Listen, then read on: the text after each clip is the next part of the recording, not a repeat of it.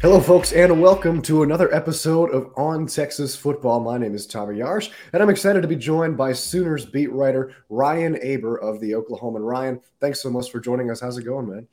Yeah, not too bad. Just sitting out in my car, waiting for player availability after practice tonight. So glad to be able to join you. Thanks for having me on. Absolutely. Thank you for coming on, and we'll let you get to that player availability here in a second. But before then, let's start with probably the biggest storyline coming into this Red River matchup between Texas and Oklahoma. It's the quarterbacks on both sides of the ball. I want to focus on the Sooners for right now. Dillon Gabriel goes out in the first half last week. He took a hard hit. And then Davis Bevel comes in, goes for 7 for 16 for just 50 yards. Earlier today, Brent Venables, when he was talking to the media, said he wouldn't discuss any injuries or provide any updates. So I'll ask you, have you heard anything about Dillon Gabriel's status, and how do he and Jeff Lebby navigate this situation if Dillon Gabriel isn't good to go? Yeah, haven't heard anything else official from OU as far as who's going to be the quarterback, but all indications would be that Dillon Gabriel wouldn't be able to go. To be able to return from an injury like we saw, he was pretty much knocked out during that hit on Saturday, a late hit that was ultimately called for targeting. It's just hard to see him coming back in just 1 week. Not that it hasn't been done before. We saw Baker Mayfield do it after he got a similar hit a few years ago by TCU. He returned the next week for the Bedlam game, but just hard to see Dillon Gabriel coming back. And yeah, Davis Bevel, really struggled last week when he was in there. It was a tough situation for him. They were already down big, got thrown in there. They didn't have him pass the ball much. Certainly didn't have him try to stretch the field. It'll be interesting to see if Davis Bevel is the guy on Saturday, though, how much different that offense looks. If it's more of what we saw with Dillon Gabriel than what we saw with Bevel on Saturday, or if they try to do some different things to, try to be more successful than they were on Saturday when Davis Bevel was just in a really difficult position.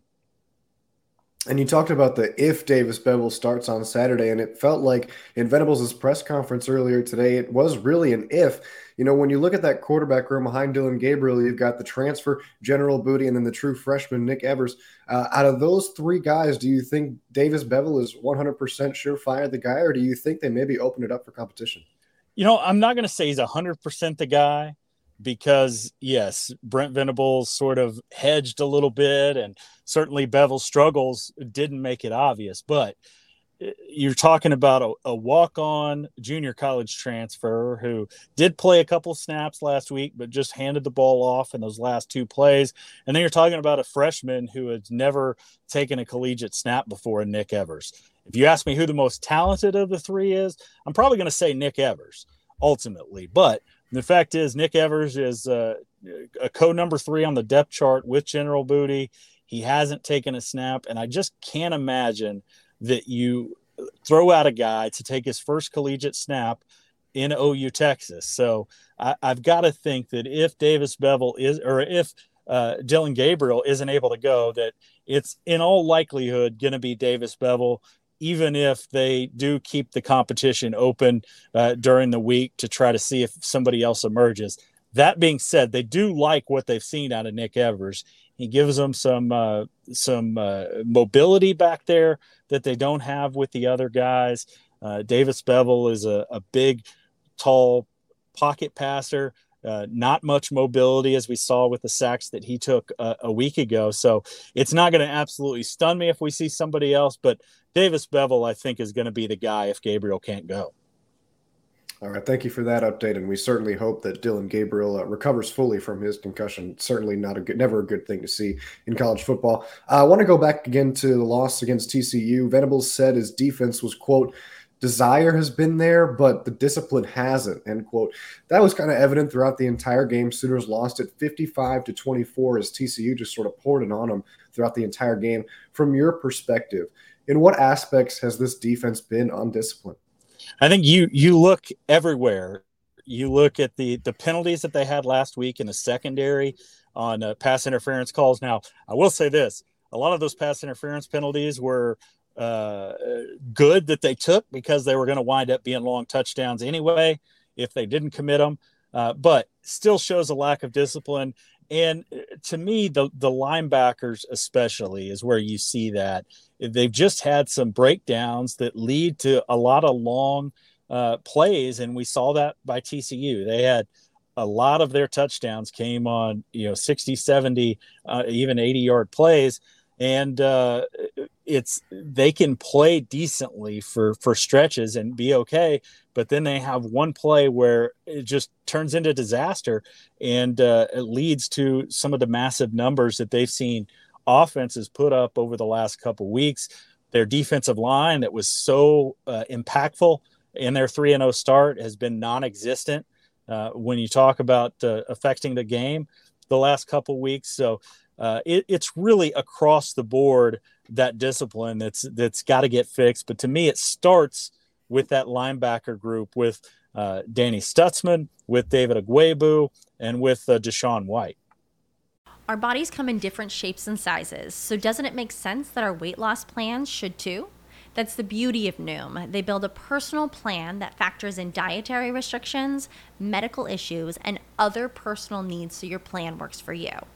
Noom doesn't restrict or shame when you want to treat yourself. Their flexible program focuses on progress instead of perfection. You don't have to give up carbs or anything. And with their daily lessons, you can learn something new about your food choices every day. After just a few days of using the app, I learned how to recognize cues for overeating and how to choose the right foods to feel full. Stay focused on what's important to you with Noom's psychology and biology-based approach. Sign up for your trial today at Noom.com. That's Noom.com. And check out Noom's first ever cookbook, The Noom Kitchen, for 100 healthy and delicious recipes to promote better living. Available to buy now wherever books are sold. Certainly, we'll keep it on the defensive side, but want to talk about the Texas defense a little bit. Venables really complimented them earlier today. It's a unit that's allowing 120 yards per game on the ground, just 3.28 yards per carry. Sooners ran for a combined 339 yards against the Longhorns last season, 217 of those coming from Kennedy Brooks.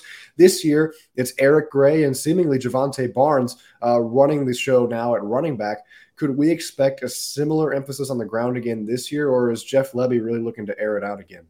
Yeah, I think certainly with what's going on with OU's quarterback situation, you've got to think that running the football is going to be a priority. Now, I know we'll get into injuries a little bit later, but there's some questions over Oklahoma's offensive line, what that looks like on Saturday, how that could affect it. But to me, Eric Gray is the guy that's sort of key to this whole thing, because of not only his ability to run the ball, but also to be a factor in the passing game.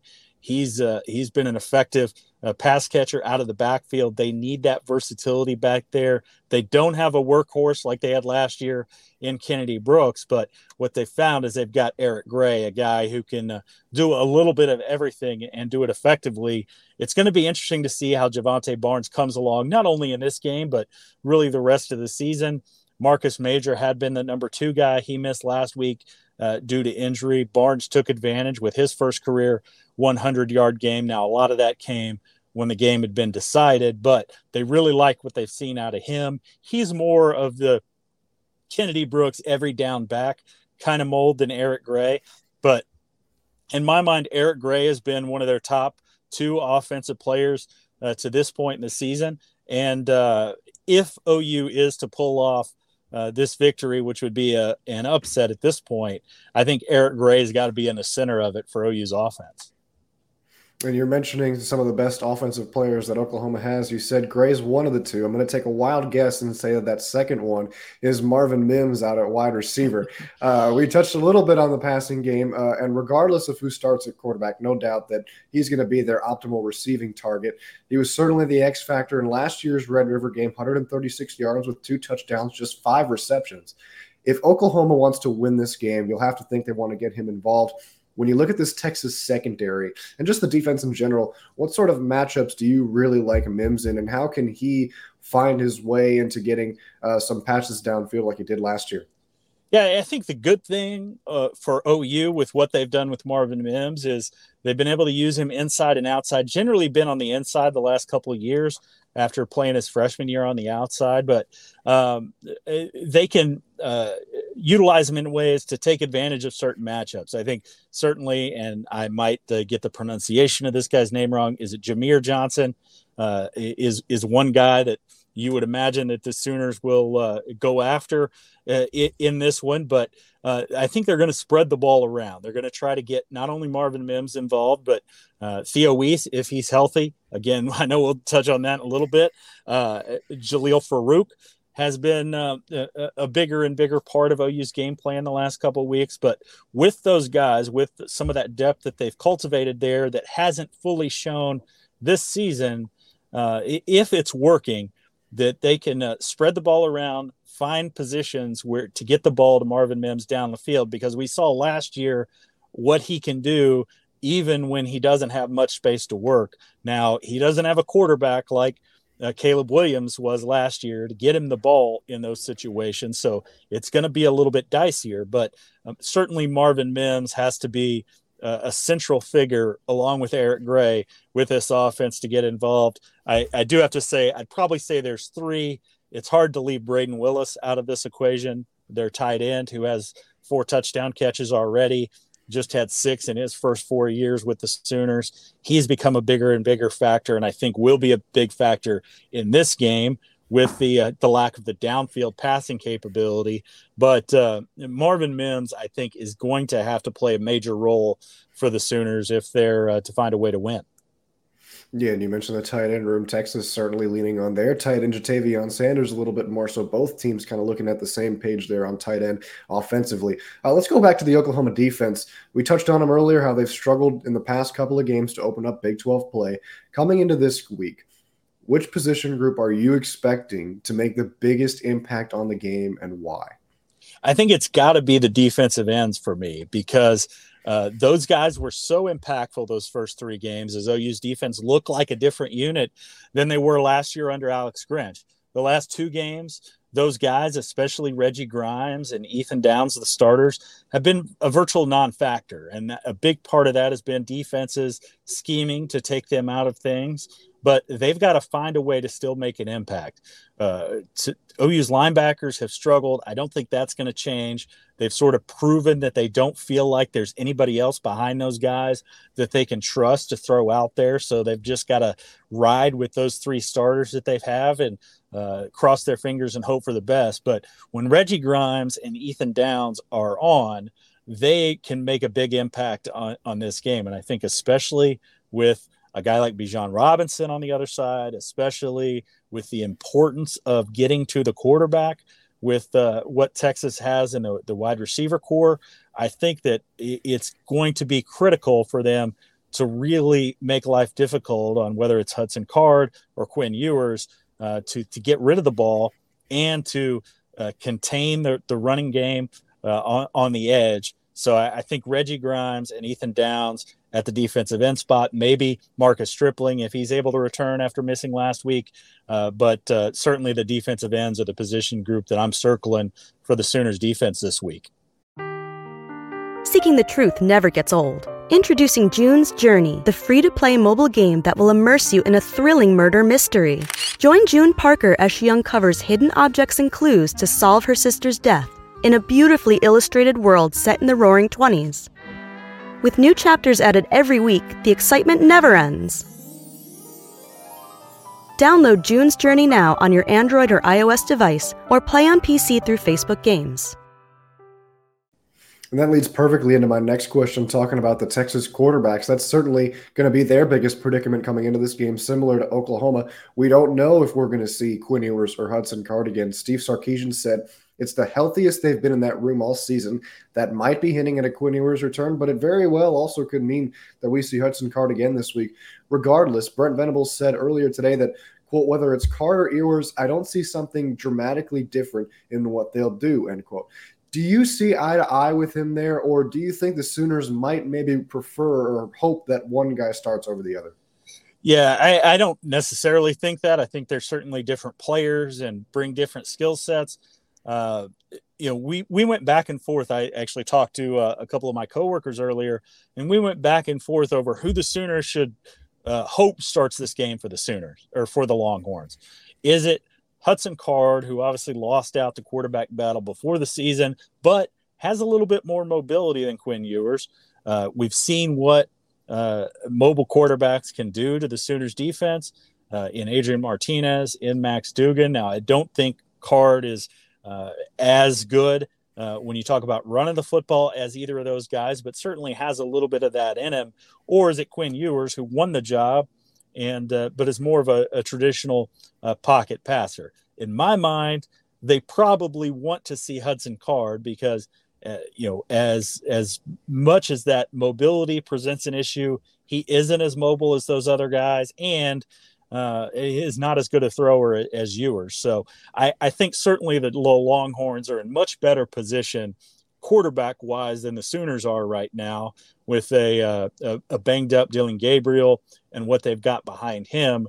It's a much better problem on the Texas side to have two guys that have shown that they can be pretty effective, especially with what Hudson Card has done the last couple weeks since coming in for Ewers after that Alabama game.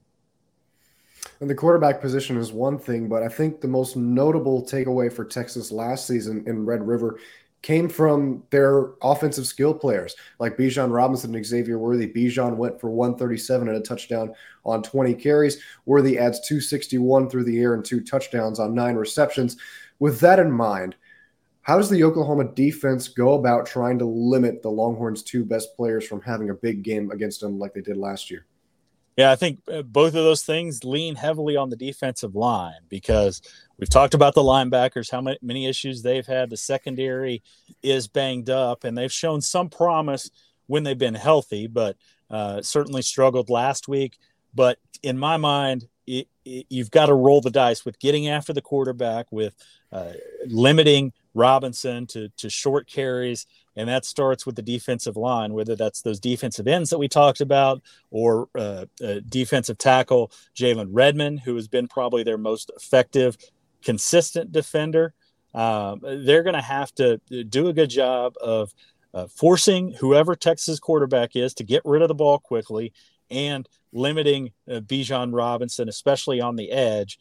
And, OU struggled with that to this point. So this is a lot of if, but if they're going to have a chance at winning this game, they've got to be able to do that because we've seen what both of those guys can do against the Sooners in their career, and certainly what both those guys have done to this point this season. And we've kind of been building up to this question throughout the entire video. So now we'll let you answer it. Let's take a look at the Sooners' health. We know about the injury to Dylan Gabriel.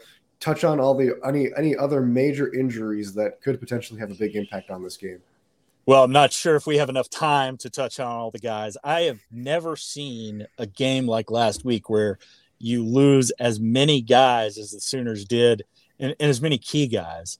They lost Billy Bowman, their safety and kick returner, in the first 5 or 6 plays of that game on a kick return. He wasn't able to return. We'll see if he's able to go. Wasn't wearing his helmet for most of the game. Not exactly sure what the injury is with him, but then they lost Damon Harmon late in the game, who was forced into action because of Bowman's injury. Really scary deal for him. I can't imagine that he's going to be back anytime soon, but he did post on Instagram that he was okay, which is really good. They had about a 20-minute delay in that game as they got him on a backboard, got his face mask off. Just a really scary situation. But one of the biggest key injuries that the Sooners suffered outside of Gabriel is Wanye Morris at right tackle. With Dylan Gabriel being a lefty, right tackle is a major spot for them. Morris had been pretty good over these last couple games since he had returned after missing the first couple due to off the field issues.